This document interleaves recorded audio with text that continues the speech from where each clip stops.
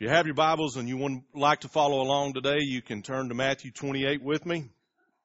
That's where we'll be today as we look at a familiar passage. A couple of weeks ago, I preached on John 3:16, and as I said that day, we come to these passages oftentimes thinking that we've heard everything there is to hear, and that what could we possibly learn or know from this passage that we've not heard before. And I hope that you did not approach that week with that kind of attitude. And I hope and pray that you do not approach this week with a similar attitude. I hope and pray that you'll come expectantly, that God would speak to you something new and pour something new into your life. Because I sincerely believe that God has a message. I sincerely believe that God has a fresh word for us. And if we come to Him in faith, believing and trusting Him for that, I really honestly believe the Lord wants to open up our heart, move in, push out some things that should not be there, and come and occupy and take up parts of our heart and life that maybe we've withheld from Him. And so I pray that that be the case for us this morning in Jesus' name, that we would open up our hearts and receive the Holy Spirit, the message from the Lord, and that we would leave here changed, leave here different people. Because it is a familiar passage, but it is one that has incredible depth and has incredible potential impact for our life if we are sincerely open, if we would sincerely come to the Lord expectantly, with faith, full of hope for what He wants to speak to us today. So I hope you'll do that today. I hope that you'll have that kind of expectation today. I want to begin today by telling you just a little story that I read recently. Excuse me. It's about a fellow who had family. He had a small family with some small children, and he had some extended family up in Chicago that they would visit every year. And one year when they went up into Chicago for their visit, it was around Christmas time, they decided to do a little late holiday shopping. So they took their family. They had the grandparents there, the parents there, the kids there, everybody. They went out to the mall to do some shopping. And somewhere along the way in the middle of their shopping, they realized that no one had their 3.5-year-old child. He was lost. And the father was telling this story. He said immediately in his mind he was terror-stricken. He was in his mind thinking of all the horrible things he'd heard about children being kidnapped from malls and taken off, and all these different things started running through his mind. So the family split up and went to different parts of the mall to search for the child. And his place of search was outside in the parking lot. So he went out crunching through the snow, the Illinois cold, and yelling out and screaming his son's name at the top of his lungs. Searched through the entire parking lot, could not find his child anywhere, and went back to the meeting place where all of the family was to meet together. And when they got there, he said, I couldn't find him. His wife came. She said, I didn't find him. Another came. I didn't find him. The grandmother didn't find him. And finally, the grandfather walked up holding in hand the 3.5-year-old child, the little boy. And they were all, of course, very thrilled about this and excited to see him, very relieved for this. And they asked Grandfather, said, where was he? He said he was at the candy counter. And said he was just tall enough to peer over the top. And he was standing there with his hands behind his back, just eyes moving back and forth over all of the goodies there before him, completely oblivious to the danger that he was in. And, as I read that story, it struck me because it is a very clear and wonderful illustration of where lost people are today. They are at the candy counter that Satan has put before them. And all of these sweet goodies before their eyes keep them oblivious to the spiritual danger that they are in every day that they live apart from Christ. That at any moment they could leave this earth, at any moment take their last breath and wake up in an eternity separated from God because they died lost. People all around us, some of them just don't care to think about spiritual things. Others are just simply in spiritual ignorance and don't know enough to care yet, and maybe they will someday. We all have friends and family and neighbors around us who are lost. And each one of these relationships represent an opportunity for us to fulfill the great commission that we read just moments ago in these scriptures in Matthew chapter 28. We have friends, we have family, we have neighbors, we have people close to us, we have people that are acquaintances, people that come in and out of our life all of the time who are separated from Christ, who are living at the candy counter of life that Satan puts before them, keeping them occupied and oblivious to the real spiritual danger that they're in, that they are lost and headed for hell. And I just want to ask you this morning as we begin, do you see the seriousness of that situation? Do you see the seriousness of their situation? Do you see your call, as we read this scripture just a moment ago, to be a part of God's salvation? Have you ever thought of yourself that way? That your life is of vital importance to the kingdom of God because Christ has chosen to use His children. He has chosen to use each one of us as an instrument of His salvation. That's just mind-boggling, isn't it? I mean, you almost think that God could come up with something better, don't you? I mean, you think, man, He could have just sent angels to appear at the foot of everyone's bed in the middle of the night and share the gospel with them. That would have been pretty spectacular, all the light and everything else and the awe and the glory of that. He chose not to do that. Why? Well, a lot of reasons. For one, Satan can appear as an angel of light, Scripture tells us. People could be fooled by an angel. One angel could come tell them the gospel. The next night, another angel come tell them something else. It could be very confusing with all of these signs and wonders around them in that case. Who knows? Whatever God's reason was, He chose to use us. You say, well, He could have split the sky. Why didn't He do that for everyone? I don't know. God in His wisdom knows much more than I know, and He's chosen to use us. Have you ever thought about the seriousness of that? Have you ever thought about the responsibility of that? Have you ever thought about the opportunity of that? And how wonderful it is and how meaningful it is for our life to be used in such a way in God's hands. Do you believe in hell? I just want to ask that to begin with this morning as well. When I talk about the seriousness of and the danger of lost people and the fact that they could leave this earth today to go to an eternity separated from God in a hell prepared for the devil and his angels, wasn't prepared for human beings. It was prepared for the devil and his angels, but human beings go there who die separated from Christ. Scripture teaches us, tells us. So my question to you this morning is do you believe that? Do you actually believe in a real hell? I would challenge you this morning that practically speaking, there are a lot of Christians who do not believe in hell. Now, they may never vocalize that with their mouth, but their life tells a different story, doesn't it? You see, if you're not interested in lost people coming to know Christ, and if you're not sharing the gospel ever, then practically speaking, what you're saying with your life is that you have a theology that is contrary to Scripture. That you really believe no one is going to hell, and that someday everyone's just going to make it somehow. It's called universalism by theologians, and there are a great many people. In fact, I would say this even. I would go so far as to say that most Christians today, practically speaking, believe a theology of universalism.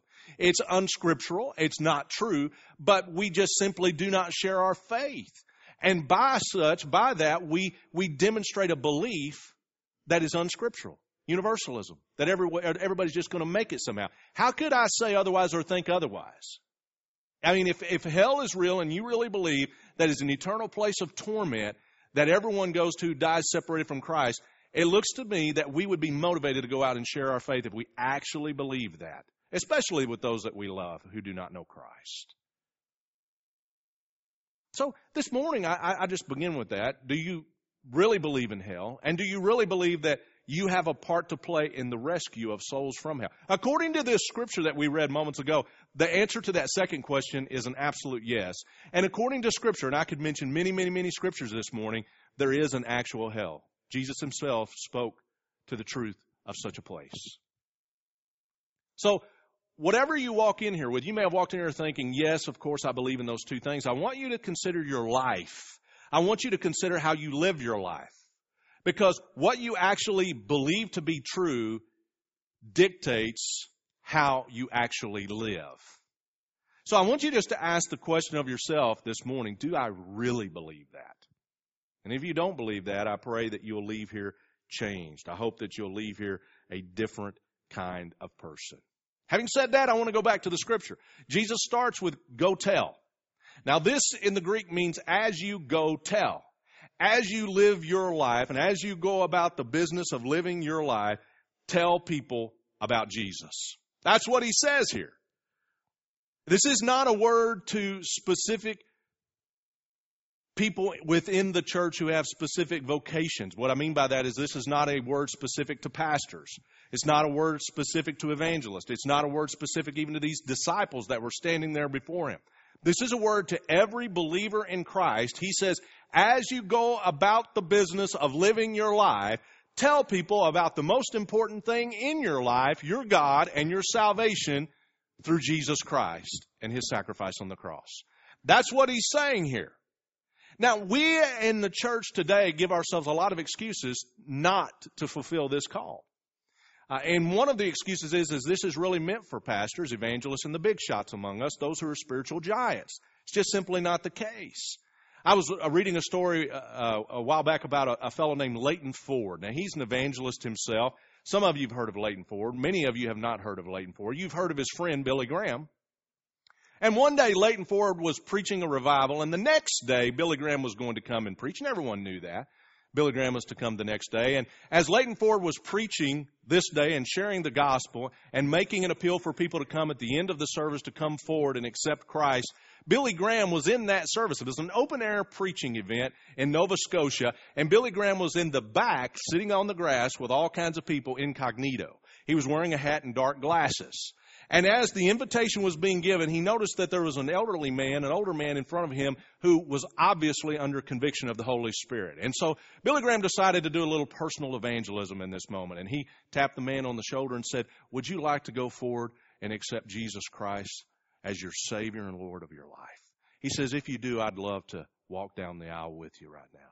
The man looked Billy Graham up and down, and he said, "I think I'll just wait for the big gun tomorrow night. I just think I'll wait for the big gun tomorrow night." And what this story illustrates in those words of a lost man, it illustrates what so many within the church actually believe about people like Billy Graham. The big guns are the one that get people saved. The big guns are the ones who share the gospel. The pastor is the one that shares the faith. The pastor is the one that's going to go and talk to people about Jesus. That's really not for me. I don't have that gift. I don't have that call. I don't have that vocation. But Scripture just says you have a commission. You have a responsibility. You have a word from the Lord, and His intention is that He would use you. Now, you may be sitting there this morning saying, "I don't have the training, and I don't have these gifts, and I'm not good at this." And you know what? It's really good that you think that about yourself, because you're not going to depend on yourself. You're going to think and depend upon Jesus to do this in you and through you. What you have is the security of God's promise that He's going to be with you always to the end of the age. And we're going to look into that a little bit more in a minute. And you also have God's intention to use you. If God intends to use you and intends to do something in and through you, you can be assured that if you make yourself available to that, He's going to do it. So God has given you the promise that He's with you. And God has given you His Holy Spirit, which He has poured within you. And God has given you this word that He intends to do this in and through you. So you can be assured of this, that you've been given the power, you've been given the words, you've been given the commission to get the job done. And I don't care what kind of training you have. If you know Jesus, you know enough. If you genuinely know Jesus as your Savior, you know enough to lead somebody else to faith in Christ. You just need to depend on the Holy Spirit to give you opportunity, that occasion, and that word and that power to do it in the moment. You see, we have to get away from this thought and move away from this thought that this is somebody else's responsibility. Jesus said to all of us that we need to go and tell. And at the very least, we can offer somebody a personal invitation to come to church as a first step to doing this. I want to ask you this. When is the last time that you extended a personal invitation to someone to come to church? Now you say, "Well, I invited somebody to come to church not long ago." I'm not talking about just inviting someone to come to church. I could go to somebody and say, I go to church down here at Harwood. You ought to come sometime and go to church there. Well, that's great, and that's not bad, but it's a very different thing for me to offer a personal invitation and say, "You know what? I would like to invite you to come to church with me and my family this Sunday. You can come. I'll pick you up. Or if you want to come, I'll look for you at the door. You can come sit next to me, and then I'll take you to lunch afterwards. Or we'll go to life group afterwards together. I would like for you to come. Would you come? Would you come and be a part? Would you come and sit down next to me? Would you come and be with me? Would you go worship with me?" You see, there's a very big difference between those two things. On the one hand, it's just word. Just come and see us. Come in here and experience us. But on the other hand, it's me extending my life to them and saying, "I would like for you to come and worship with me, and I would like to give you some of my time, and I would like to give you some of my attention, and I would like to help you to understand and know how to follow Jesus." At the very least, we can all do that, can't we? At the very least, we can extend that kind of invitation as we go. Telling people something of our Lord, telling people something of what we do on Sunday, and inviting them in to participate with us in this worship of our God. As we go about the business of life, we share Jesus. But the next thing we see in this passage is that we're to make disciples. One thing that we need to understand is that Jesus never called us to lead people in a 4-sentence prayer, pat them on the back, and tell them that they change their eternal reservation from hotel hell to the paradise palace. Do you know that? There are a lot of people going to go to hell that prayed a sinner's prayer at some point in their life, but never gave their life to Jesus. Never became one of his disciples. Now, I don't think there's necessarily anything wrong with the sinner's prayer. But I challenge you today to find in Scripture, where is the sinner's prayer? It's not in there. Now, the sinner's prayer is scriptural, but it's not in Scripture. And what I mean by that is the first step to receiving Jesus is to pray and to believe that Jesus died on the cross for your sins, to ask him to forgive you, to believe that he rose from the dead, and give your life to him. So when we lead someone to pray that prayer and they genuinely mean it, in that moment they are saved. If they genuinely believe that, genuinely trust those words, and are genuinely doing business with God in that moment. But what Jesus teaches us here is that is a first step. We are called to make disciples. Jesus said we're to go tell, we're to make disciples. A disciple is a follower, and in order for someone to become a follower of Jesus, they must be taught how to do so. So our responsibility does not end. Each and every one of us should have someone in our life that we are pouring into and helping to lead to follow Christ, to understand what that means. See, we so easily become so selfish and self-centered and internally focused that we miss the opportunity to be a vessel, to be a conduit of God's power out into the world around us. We're light. We're salt. When we walk into the room, there should be a difference. When we walk into the room, there should be some illumination. People should sense and know the Spirit, the Holy Spirit of a living God.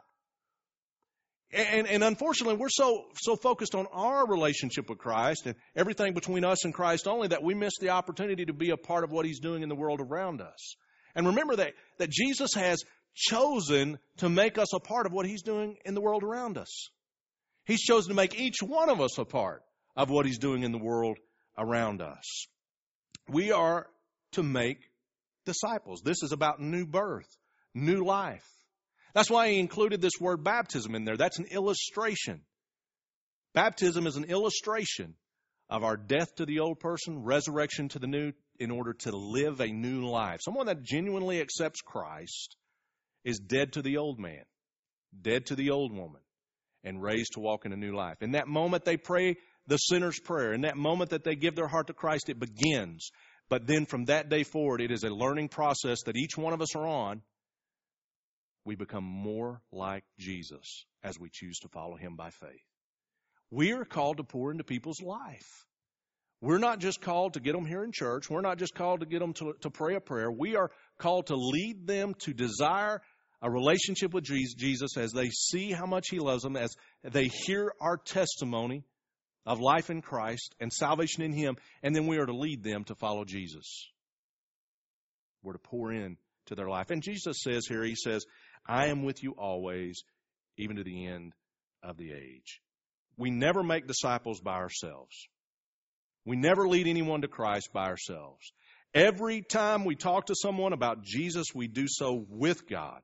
God is not a spectator, but a participant in the process. God is the one doing the work. God is the one drawing people to himself. He's the one doing it. You know, I can't tell you how many times I've gone out and talked to people about Jesus and they just completely reject me outright. They don't want to accept Christ. Don't want to talk about it. Don't want to hear. And what am I to do? Am I to take that personally and say, I'm just a failure at this. I need to leave it to the big guns.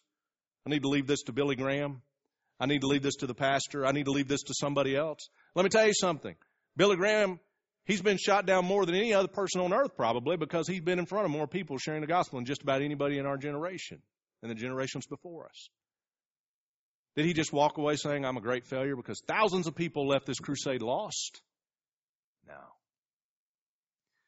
See, it's not about me, and success is not dependent upon me. Success and failure is not mine to have. I don't take credit for somebody coming to know Christ, and I don't take credit for someone walking away from Christ. I'm just simply a part of what Christ is doing. If they reject Jesus, they've rejected Jesus. They've rejected God. They haven't rejected me.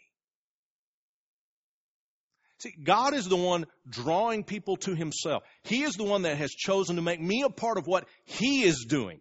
I am just an instrument in His hands. If we fail to see that we are a means of God's work, we'll begin to see ourselves as the one doing the work.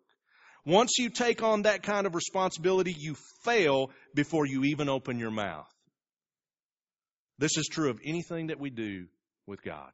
I want you to listen to that again. If we fail to see that we are a means of God's work, we will begin to see ourselves as the one doing the work. And once you take on that kind of responsibility, you fail before you even open your mouth.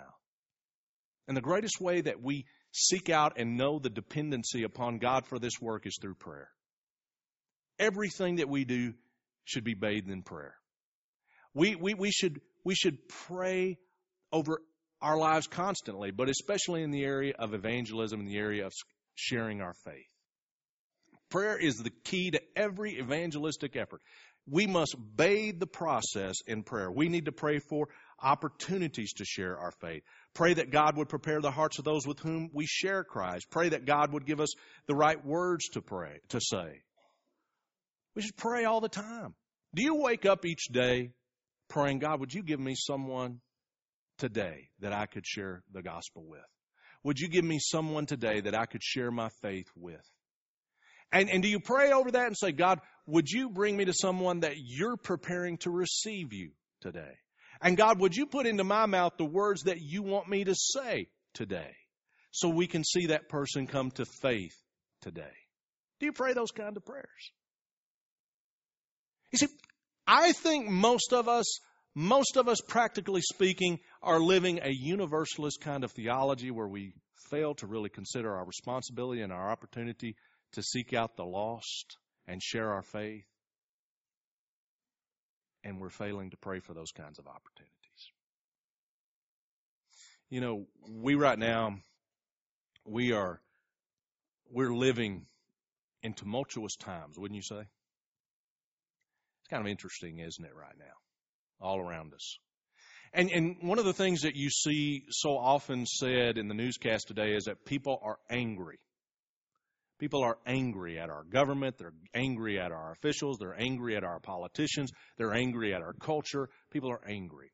I get that. I understand that. But beyond the anger, there is a greater need that is not being spoken of very often. In fact, I would say it is almost never being spoken of and never being spoken of on television itself. And that is our nation is dead spiritually. You see, our church, the church of Jesus Christ in this country right now, we need Jesus to revive us. And when revival happens, we become enamored with our God, so to speak. We fall in love with Him in new ways and in deeper ways and in ways we have not before. And when that happens, people get saved. And they get saved because the people of Christ, the Christians in the church, begin to go outside of the church and actually do what we're talking about this morning. They begin to share their faith. And I want to challenge you this morning, if you're sitting there this morning and you can say, I really have not shared my faith recently, maybe I've never shared my faith at all, that you would pray this morning and say, God, would you pour out your Holy Spirit on me and revive me and make me fall in love with you, because I need to be more in love with you than I am, so that I will have a hunger and a passion and be motivated to share you with other people so they can love you too. And so they can experience the love I have from you. He said, what we need right now is not a political solution. What we need right now in our country is a spiritual solution. And there are no spiritual solutions outside of Jesus Christ. And so what we need right now is a revival. We need God's Spirit to be poured out on us. We need personal revival, which will result in a church revival, which will result in a city revival, which will result in a state revival, which will result in a nationwide revival, which will result in a worldwide revival. See, when we look at this passage of Scripture, we say, yes, people need to know Jesus. I wish everybody would know Jesus. Yes, they need to. Those poor people going to hell who don't know Jesus. And then we walk out and eat lunch. See, that so often is what we're doing. We've got to move beyond that and into the reality of what we see before us. What we need is spiritual solutions for our own life personally, which will result and change lives around us. Every time there has been a revival in the history of the church, it has resulted in masses of people coming to know Christ. What do you think would happen in this country if 10% of the population came to know Christ? 40 million people came to know Christ in the course of the next 24 months. How much of a difference do you think it would make? I don't care who is elected to office. This place would be different. I don't care what the economy is like. This place would be different. Completely different. Be a different place, different world. The question this morning is, are you talking about Jesus? Does he mean so much to you that you can't stop talking about him? That you want to talk about him? That you're compelled to talk about him? If not, this morning I challenge you to pray, seek the Lord, and ask him to pour his Spirit out upon you new and to revive you. You see, do you believe in hell? And do you believe you're a part of God's plan to keep people from going to hell? Do you? Jesus loves us deeply. And he loves the lost people deeply. And he has decided to take those who he loves and make them a part of bringing his love to those who've yet to receive him. We need to get ourselves right so we can be a part of what God is doing. This morning, as we close, I'm going to close with just a challenge. Two challenges, really. Number one, if you're not certain you know Jesus Christ as your Savior and Lord, this morning, would you come down to the altar? Would you come to me, take my hand? I will help you to understand how you can know Jesus. Jesus died on the cross for our sins, took upon himself every one of our sins. He paid the price for those sins when he bled and died on that cross. He rose from the dead 3 days later, ensuring us, testifying, putting in our heart hope of eternal life for ourselves. Jesus died on the cross to pay for our sins. Would you believe that for yourself this morning? Would you trust that to be true for yourself? And would you give your life to him and become a follower of him? There might be someone here today, you've never really become a follower of Jesus, and your life shows it. And all you did was say a prayer long ago, and you've never genuinely given your life to Jesus. I tell you, Facebook will show it. I look at so many people who profess Christ that I know in their life, there is nothing about their life that indicates they're a follower of Jesus. You say, that's so judgmental. I'm not being judgmental. I'm just looking at what they post. Sometimes I wonder if they've forgotten that they friended me at some point. I mean, the fact of the matter is, Jesus said we're going to be a follower. We're going to love him. We're going to have a heart for him.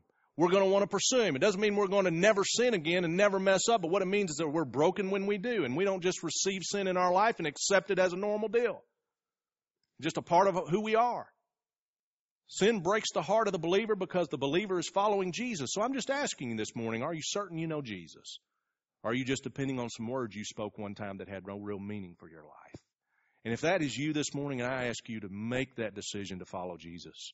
And for those who know Jesus this morning, if you're one this morning that says, as I go about living my life, do not talk very much about Jesus. And then this morning, I ask you to pray for God to revive you. Pray God will change you. Give yourself over to him new. Ask Jesus to pour his Holy Spirit out within your heart and give you a broken heart for lost men and women who are going to hell. Pour his Holy Spirit into your heart and give you a vision of hell.